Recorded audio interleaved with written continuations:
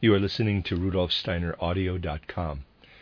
If you are listening to the podcast of this, it is located at rudolfsteiner.podbean.com. Please consider becoming a patron. As well, there are two publishing houses, steinerbooks.org in America and rudolfsteinerpress.com in England, which are the sole publishers of Steiner into English and have given me permission to do these recordings. Please consider patronizing them as well. This is a reading of Collected Works, Volume 233A by Rudolf Steiner, two small lecture cycles. One is called Rosicrucianism and Modern Initiation, Mystery Centers of the Middle Ages, and the second one that I am on is called the Easter Festival and the History of the Mysteries, which is 4 lectures. I'm on the third one, which is Lecture 9 in this entire book of 10 lectures. Translated by Mary Adams and Frederick Amrine. Lecture 9 is given in Dornach on the 21st of April, 1924.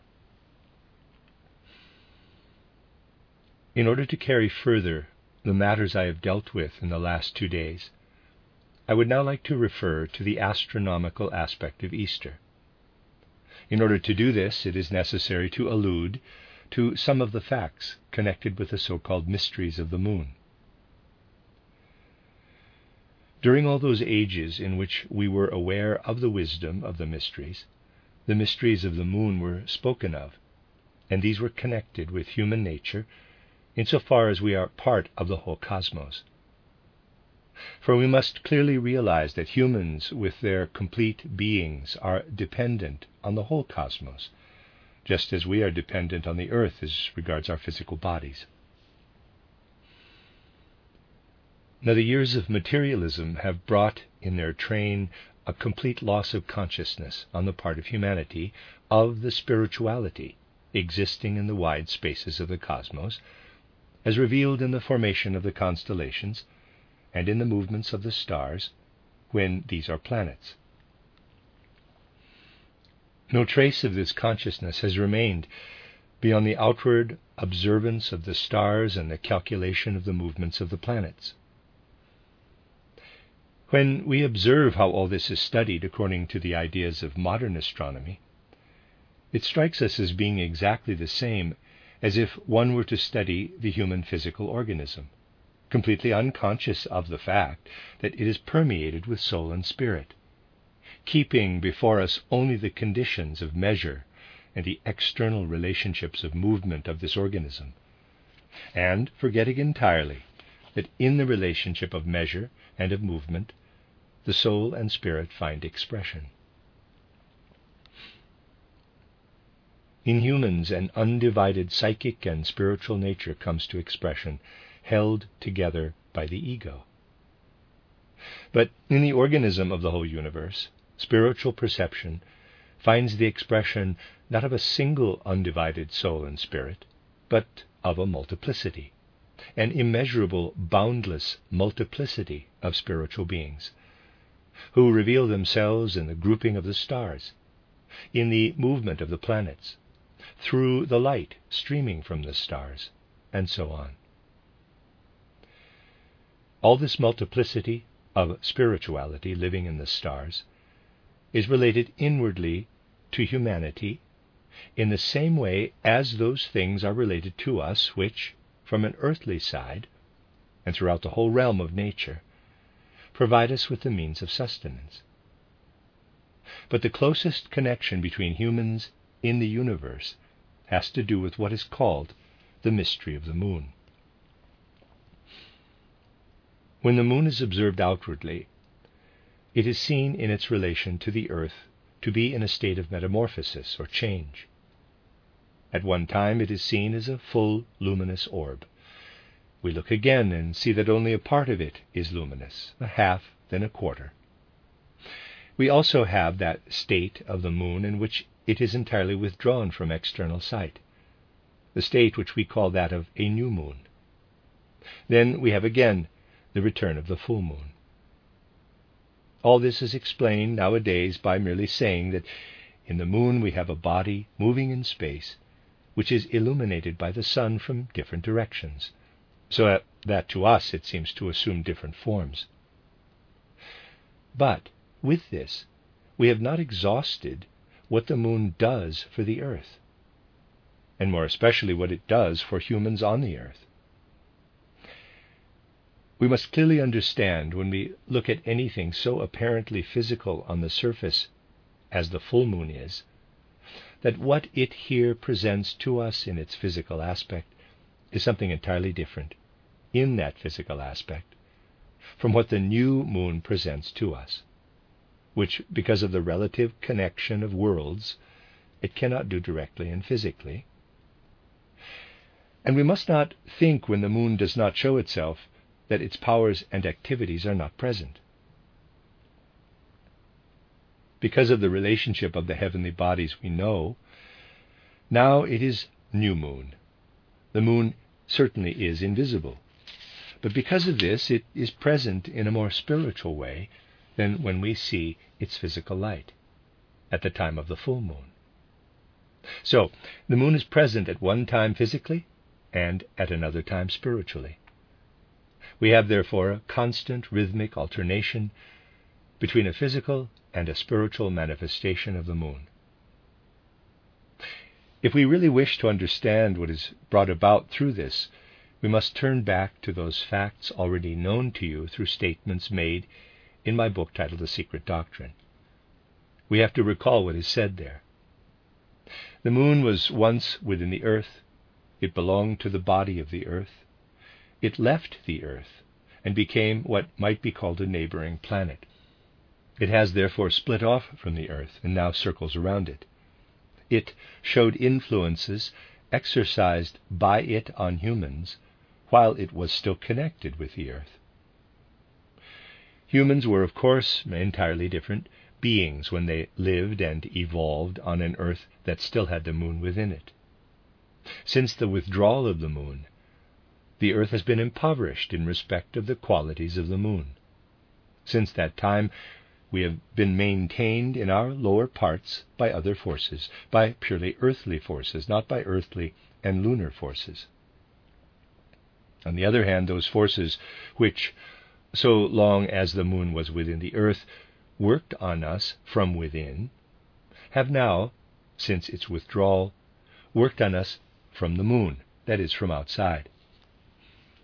We can therefore say, the forces of the moon streamed at one time through humans.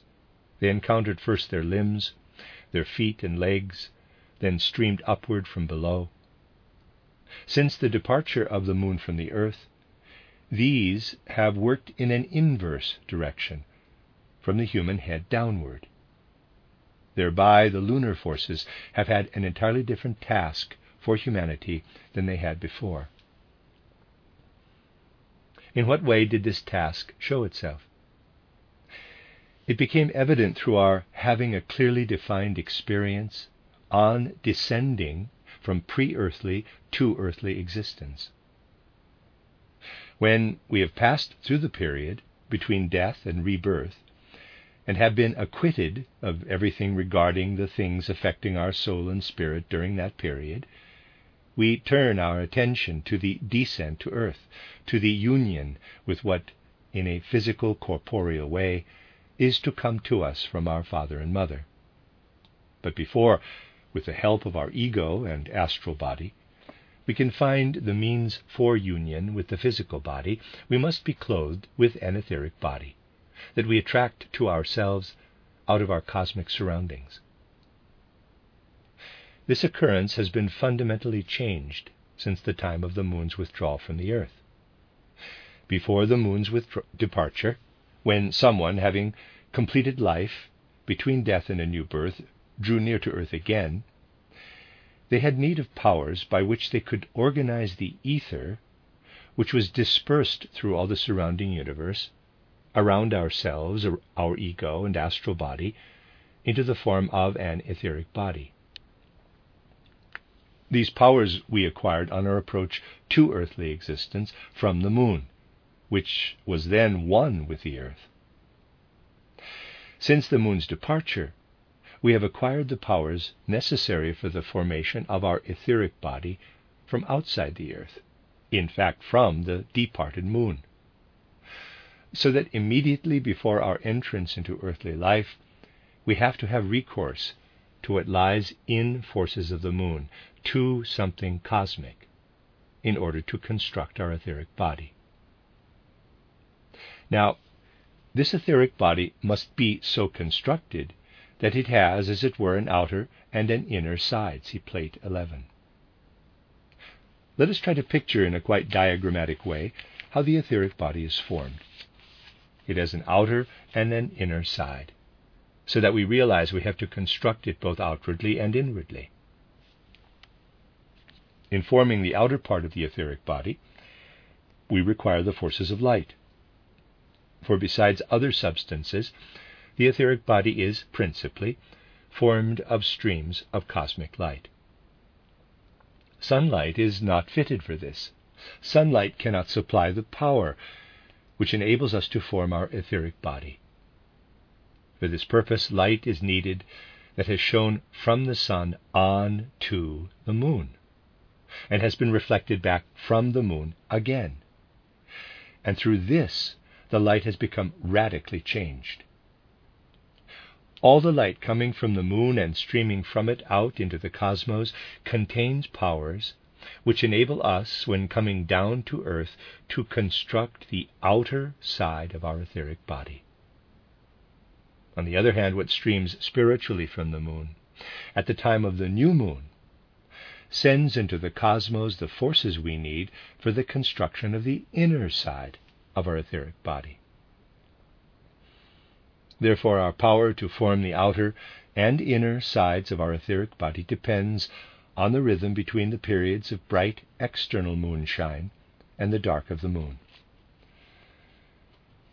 What the forces of the moon are thus able to bring about in us depends also on this, that the moon is not the mere physical body about which modern natural science makes fables, but that it is permeated through and through with spirit, that it is indeed composed of a plurality of spiritual beings.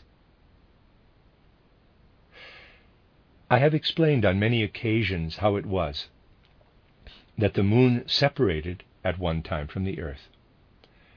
It was not only physical substance that passed out into the cosmos, but I explained how those ancient beings who lived at one time on the earth, not in any kind of physical body, but in a spiritual form, how they were the original teachers of humanity, and withdrew along with the moon into cosmic space, and that there they established a kind of colony on the moon, so that we must distinguish on the moon between its physical etheric and its psycho-spiritual nature. Only this latter is not a unity, but a multiplicity. The whole spiritual life of the moon is dependent on the manner in which the beings dwelling in the moon look from their lunar standpoint out on the surrounding cosmos, how they regard the world around them. And if I may express myself in a pictorial way, I might say, the spiritual beings of the moon turn their attention first to what is of the greatest importance to them, to the planets belonging to our planetary system. Everything that takes place in the moon, by which we receive in the right way the forces necessary for the forming of our etheric body, depends on the results of observations arrived at by those beings, living, as one might say, in the moon, and observing it from the planets of our surrounding planetary system, Mercury, Sun, Moon, etc. This was a knowledge that existed in certain of the mysteries, an ancient knowledge preserved in certain of the oracles of the mysteries, held that the constellations, in the mutual movements of our planetary system, were observed from the moon, and that, in accordance with these movements, the deeds of the beings of the moon were determined. Stress was laid on this by those who regarded the moon as the point from which, in a certain way, universal connections, having to do with the formation of the human etheric body, were determined. And these forces of the moon came to be associated in human consciousness with the forces of the other planets. We see this in the names of the days of the week, how moon equals Monday, and how the moon in its observation has to do with Mars, or Tuesday, with Mercury or Woden on Woden's Day, Wednesday, with Jupiter or Thor on Thor's Day, Thursday, with Venus or Freya on Freya's Day, Friday, with Saturn on Saturn's Day, Saturday, and with the Sun itself, which does not work directly with its forces on the etheric body, but is reflected indirectly from the moon on Sunday. So we come to associate what was perceived from the moon with that which entered our consciousness regarding the relationship of the planets to different parts of time. In the centers of the ancient mysteries, something like the following was said: "Remember, O man, that before your descent to earth you had need of powers that were built up by the moon, through the fact that the lunar beings gazed upon the other planets of the planetary system.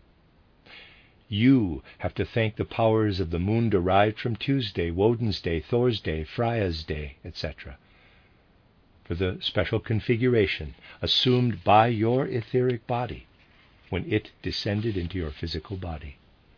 Thus, on one side, we have the rhythmic progression of the moon in periods of light and darkness around the earth.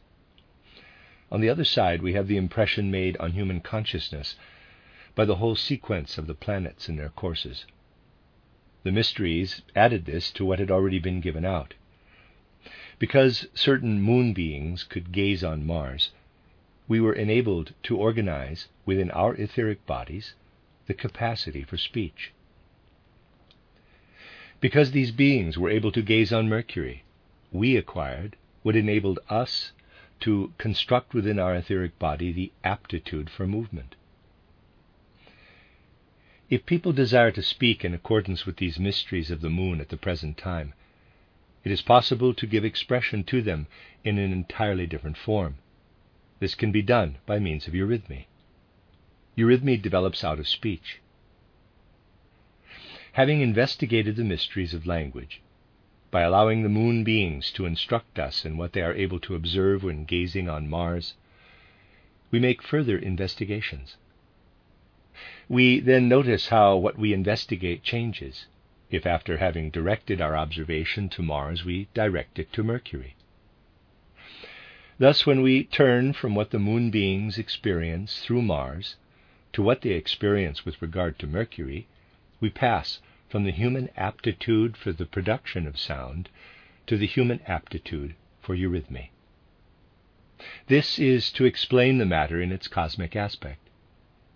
What pours into us as the capacity for acquiring wisdom comes to us through the experiences the moon beings have with respect to Jupiter. All that permeates our souls as love and beauty we receive through the experiences that come to the moon beings from Venus.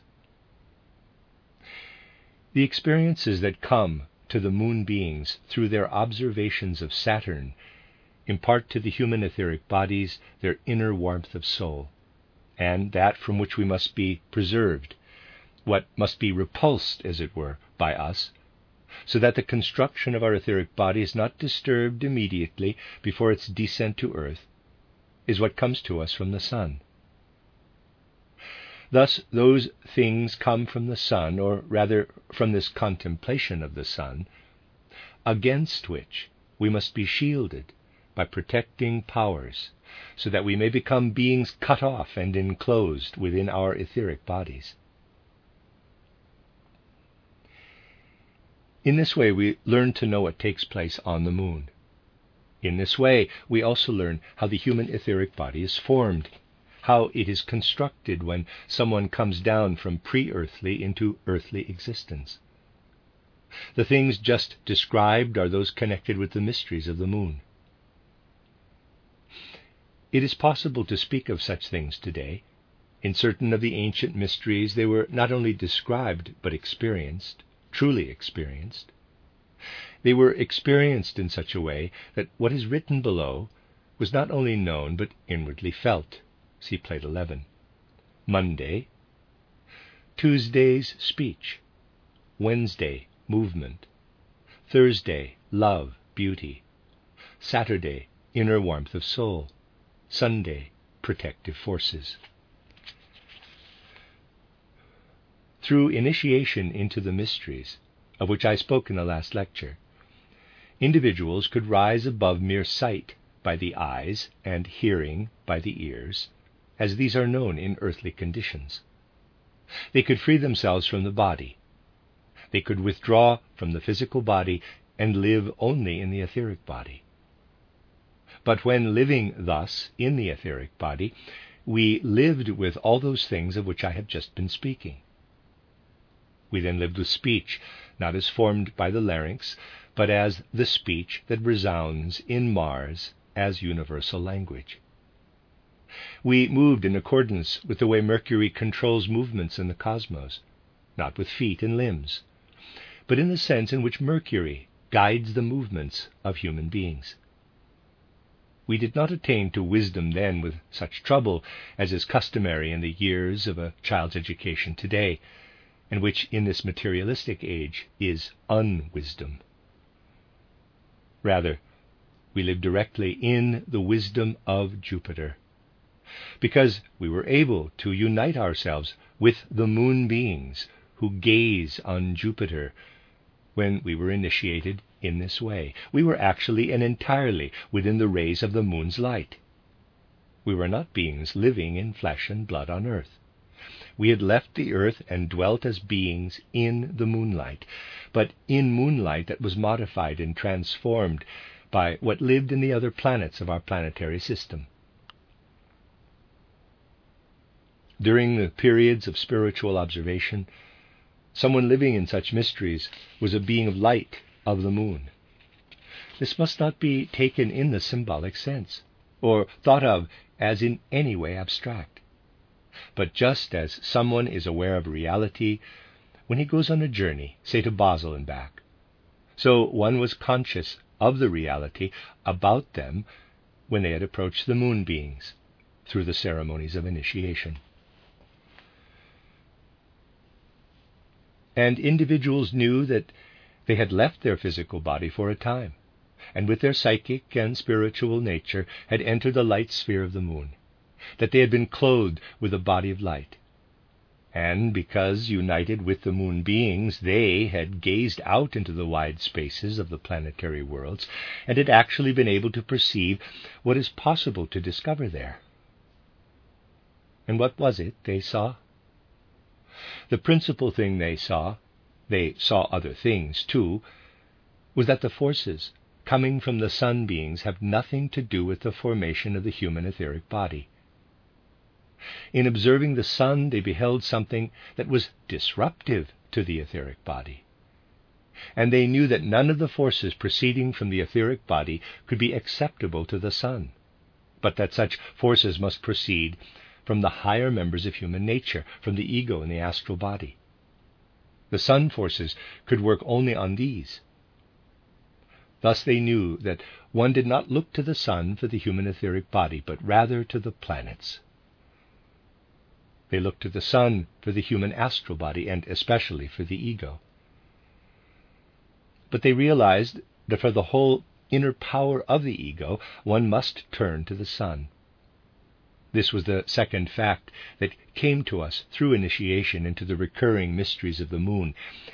The fact that in the etheric body we belong to the planetary system, and that for the forces of strengthening and permeating the ego and the astral body, we must look to the sun. This was the second fact that came to us through initiation into the recurring mysteries of the moon.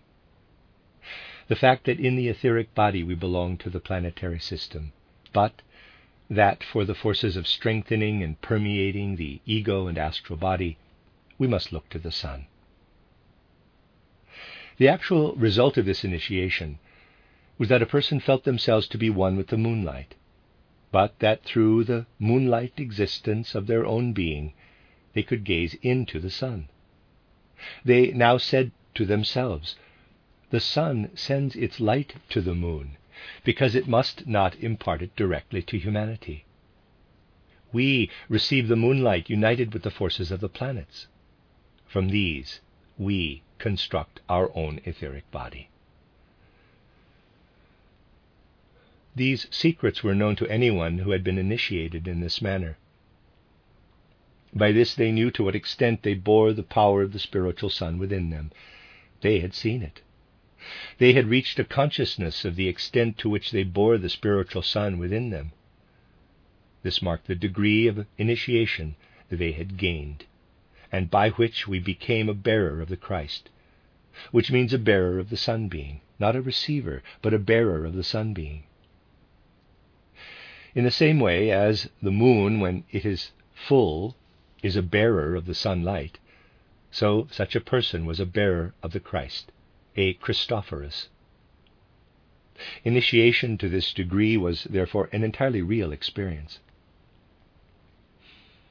And now picture to yourselves that other absolutely real experience by which we escaped from the earth, and as an initiated human being rise to the existence of a being of light, and think of this earlier inward human Easter experience as changed to a cosmic experience, a cosmic festival. In later times, people knew nothing of this. They did not know that it was possible that we could really pass out of earthly existence into supra-earthly existence, could unite with the nature of the moon, and from the moon gaze on the sun. But a remembrance of this had to be preserved, and this remembrance is preserved in the festival of Easter. The way in which all this can be experienced does not pass over into our later materializing consciousness. Instead, we are left only with an abstract conception of it. We no longer look into our own being so that we say, I can become one with the moonlight. Instead, we look to the moon, to the full moon. In those days, we looked up to the full moon and said, it is not I who evolves so as to attain that, but the earth which strives toward it. When does the earth strive toward it most? The earth strives toward it most in early spring, when the forces which were formerly with the seeds and the plants within the earth stream forth from the surface of the earth. On earth, these forces become plants, but they go further. They stream forth into the wide spaces of the cosmos. In the mysteries, people made use of the following images. They said, at the time when the inner forces of the earth carry what streams upward through the stalks and leaves of plants out into the cosmos, we are most easily able to attain to the solar and lunar initiations and become a Christophorus. For then we float, as it were, toward the moon, on the forces that in spring stream from the earth to the moon. But we have to do this at the time of the full moon. See Plate 11. All this passed into the memory of the people, but it became abstract. They felt something must come to them with the full moonlight. But it was an unconscious feeling. It was no longer a clear knowledge that these people experienced. Something that was not we ourselves streamed up toward the full moon, when this was the first full moon after the beginning of spring. What can the full moon do now? It gazes on the sun. That is, it gazes on it on the first day dedicated to the sun, on the first Sunday following the coming of spring. As in former times, the Christophorus looked up to the sun being from the standpoint of the moon. So the moon now gazes on the sun, that is, on what it symbolizes, on the sun's day. Thus we have, say, on 21 March, the beginning of spring. The forces of the earth then begin to sprout into space.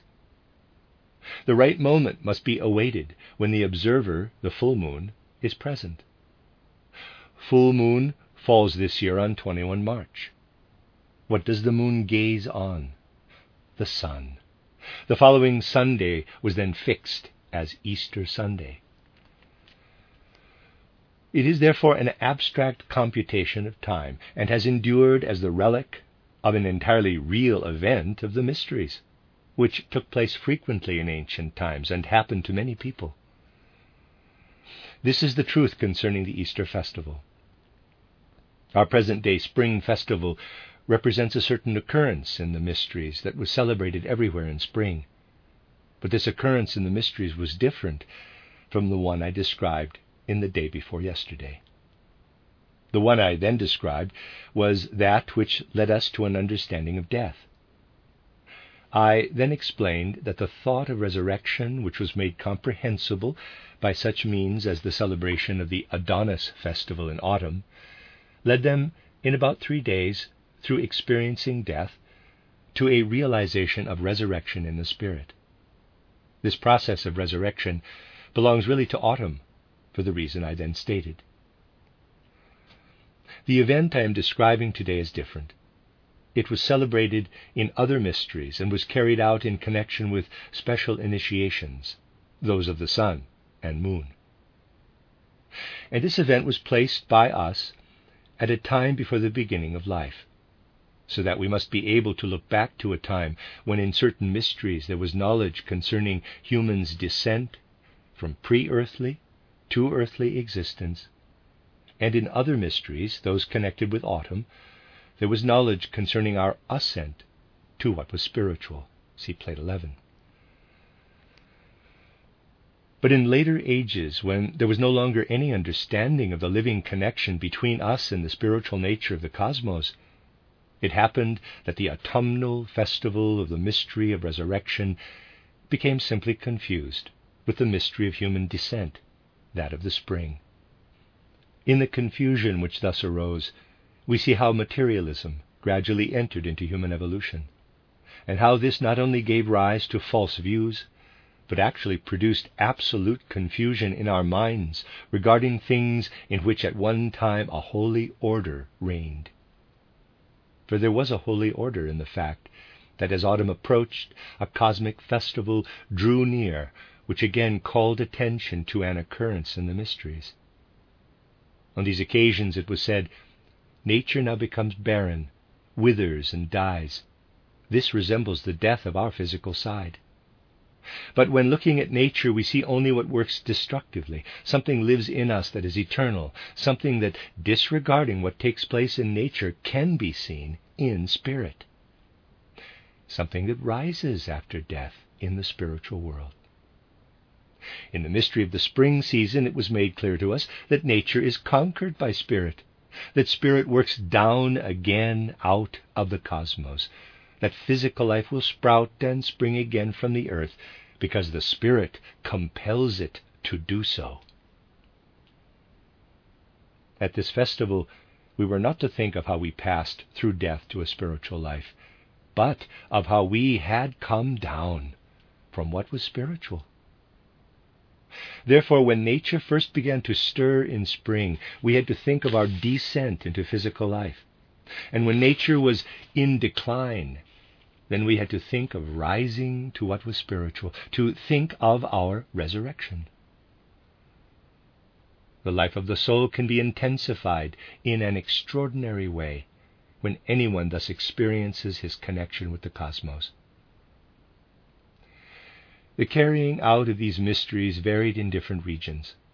In ancient times there were some cultures that were really more autumnal, and some that were more spring-like. The people of the mystery of Adonis were among the autumnal folk. The spring-like folk were connected with other mysteries, more with those I have been describing today. And only those people who, seeking wisdom, journeyed like Pythagoras from mystery to mystery, have passed through the totality of human experiences. From one mystery station, where the secrets concerning autumn, the true mysteries of the sun were seen, they passed on to another, where the secrets of the spring, the lunar mysteries, could be perceived.